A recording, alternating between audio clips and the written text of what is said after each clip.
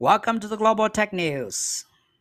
PayPal says it has started letting US customers use cryptocurrency holdings to pay millions of its online merchants globally.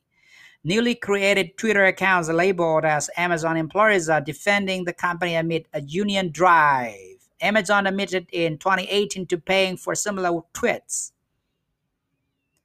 Substack is raising $65 million at a $650 million valuations. A16Z will lead the round. T-Mobile will end its TVs and live TV offerings, a partner with Philo and YouTube TV, and make Google Message the default messaging app for Android customers. FTC abandons its antitrust lawsuit against Qualcomm, says it wants seek a Supreme Court review of a 2020 federal appeals court decision that acquitted Qualcomm.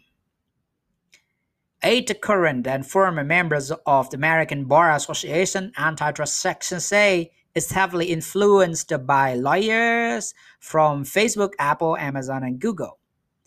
Shares of ByteDance are trading at $250 billion valuation in the secondary market.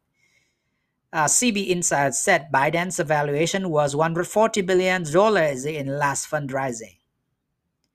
Germany-based Starbase, which provides a suite of employee engagement tools for companies, raises $145 million led by General Atlantic.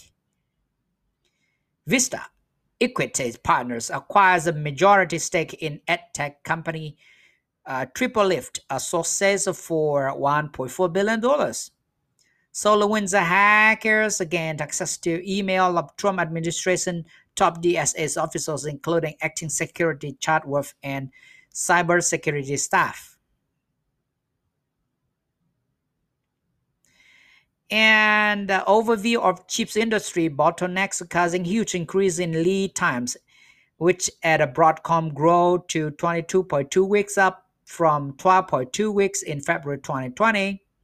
VCs and PE firms invested in 403 Chinese semiconductors related to companies in 2020, a 47% rise from 2019. Uptopia apps including Pinterest, YouTube, and Snapchat have been sustained growth during the pandemic, while Zoom's daily active users hit a peak in US around September 2020.